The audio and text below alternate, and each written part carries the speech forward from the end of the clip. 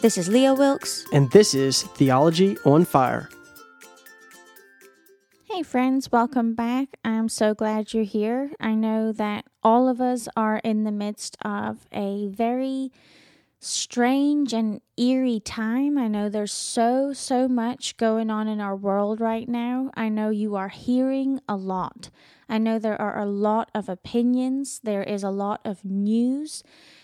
And I, in the midst of all that, truly just want to bring you a word of encouragement. I believe the Lord has given me some encouragement in the midst of this, and I really just want to share it with you.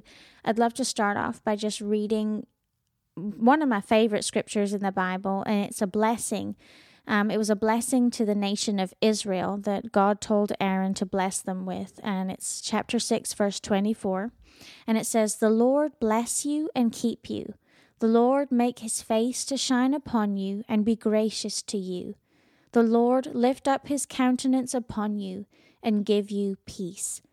Israel is a special chosen nation of God. It is a special nation to him, but his heart and sentiments to that nation reflect his heart and sentiments towards us who are born again. And I just want to expound on this blessing a little bit more for you guys and read what some other commentators said about it. So that that second verse I read, it says, "The Lord make his face to shine upon you." So Wesley said about shine upon, it says, alluding to the shining of the sun upon the earth, to enlighten and warm and renew the face of it.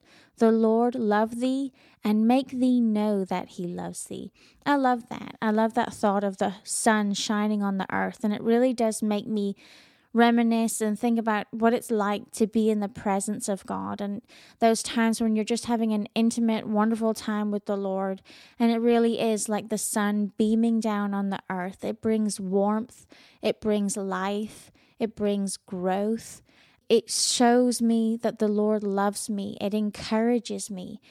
And Matthew Henry, he had to say about the phrase, lift up his countenance upon you. It says, it seems to allude to the smiles of a father upon his child.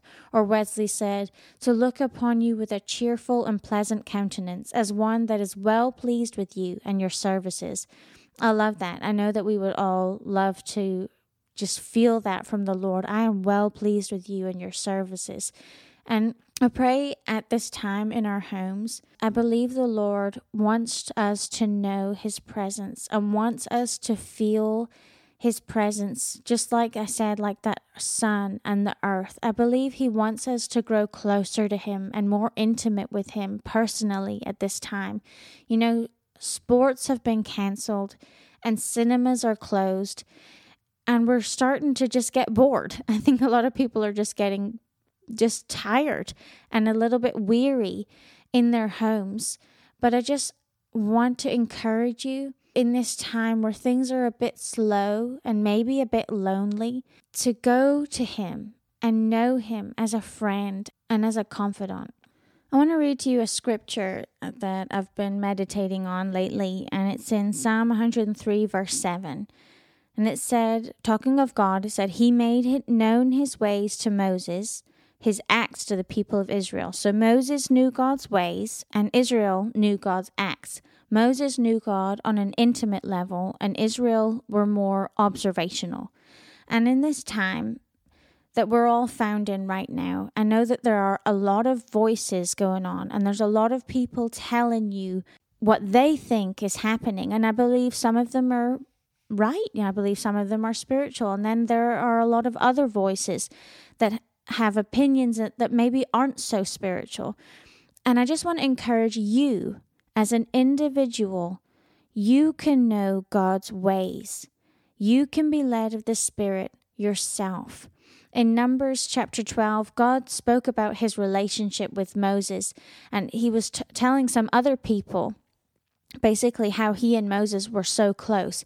And it said, hear my words. If there is a prophet among you, I, the Lord, make myself known to him in a vision. I speak with him in a dream. So God said, yeah, I have prophets. I speak to them. You know, there are people that hear me. And it said, but not so with my servant Moses. He is faithful in all my house. With him, I speak mouth to mouth, clearly and not in riddles, and he beholds the form of the Lord. So he's saying, I have an intimate relationship with Moses. We are close. He knows me. He listens to me. He takes the time and he trusts me. He knows how to hear me. He waits on me. And I just want to encourage you, friend, that we can know him that way too. And truly all the more, because now we're born again. We're new covenant Christians.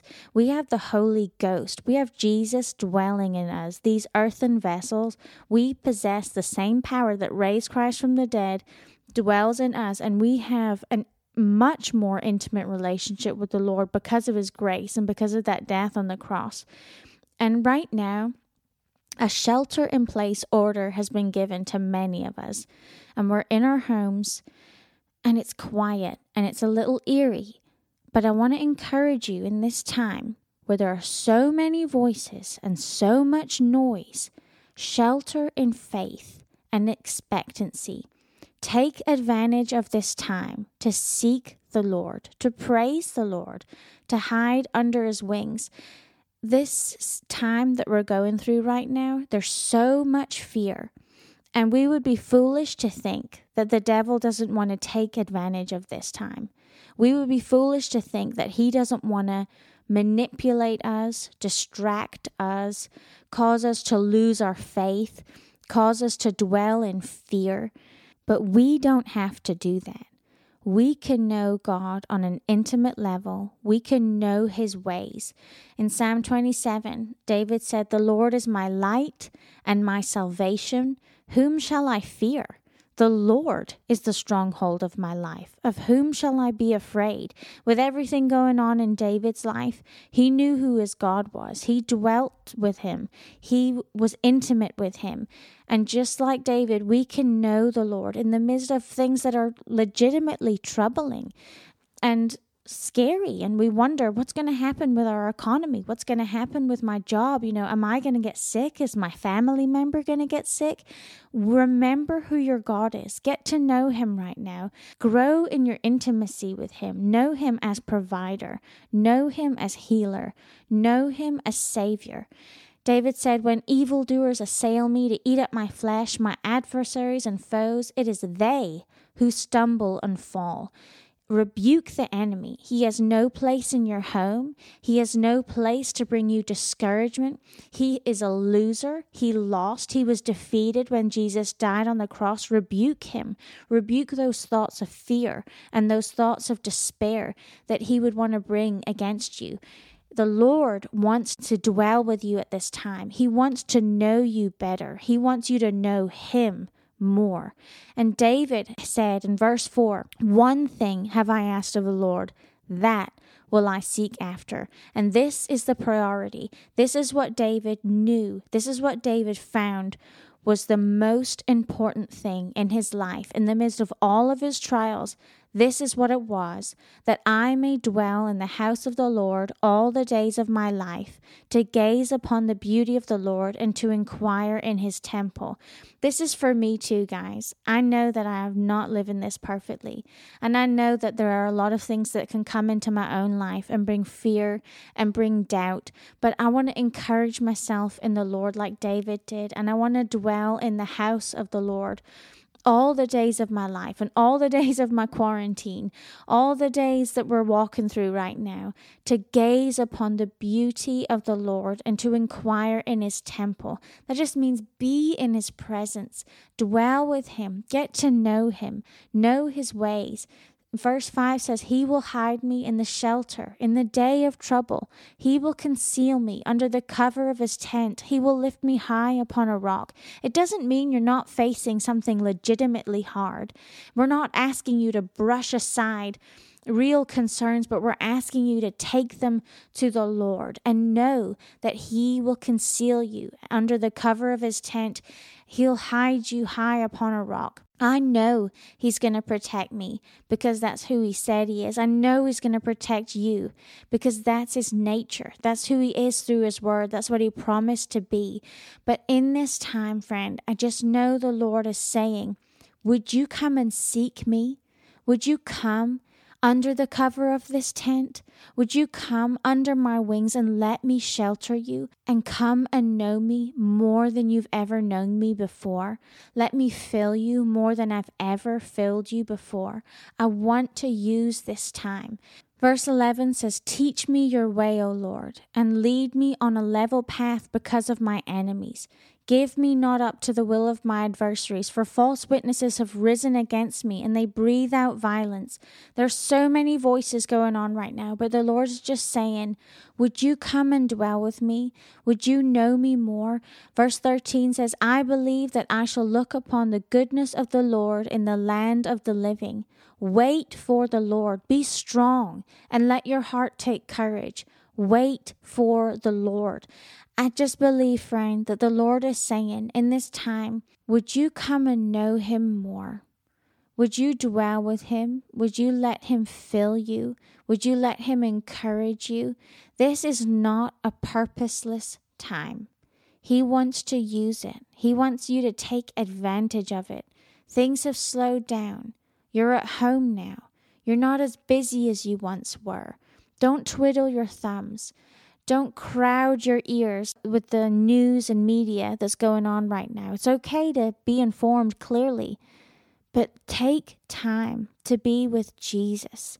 Take time to get to know his ways. Don't lean on everybody else to tell you what you should think or how you should discern things.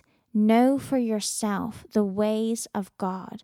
I want to read to you again that blessing that the Lord told Aaron to give Israel. "The Lord bless you and keep you. The Lord make his face to shine upon you and be gracious to you. The Lord lift up his countenance upon you and give you peace." I pray the Lord would bless you and keep you. I pray the Lord would bless you with his presence and keep you by his grace. I pray in this time of being shut away, that you would be shut away with the Lord, and you would know the drawing of the Holy Spirit, and you would hear his voice and know his ways like Moses did, and even more. I pray you would know him more as an individual and as a family and as a church. And even though you can't gather as a church right now, to make every effort to be in communication with one another, to encourage one another, to reach out to those that perhaps are fearful. I pray the Lord would give you peace. I pray he would cause you to give to his ministry, to still give to his church, even in times of uncertainty, that you would give in faith and give in gladness despite the fears going on in this world. I pray you would shelter in faith and let your home be rich with his sun-like presence. I pray you would see his goodness in this day. I pray as you wait for the Lord, he would encourage you and talk to you and expose himself to you and embolden you to speak to your family, to speak to your neighbors, to speak to the people you might see in the grocery store, to take advantage of this season where people are much more open to the gospel, that he would anoint you to discern when to speak and how to speak. If you haven't heard anything else, I just pray you would shut yourself away with the Lord and let him talk to you. Let him reveal himself to you. Let him reveal his heart to you, and be encouraged by his presence. Amen. Thank you for joining us at Theology on Fire. Please subscribe so you won't miss new episodes. All of our information and contact details can be found at theologyonfire.org.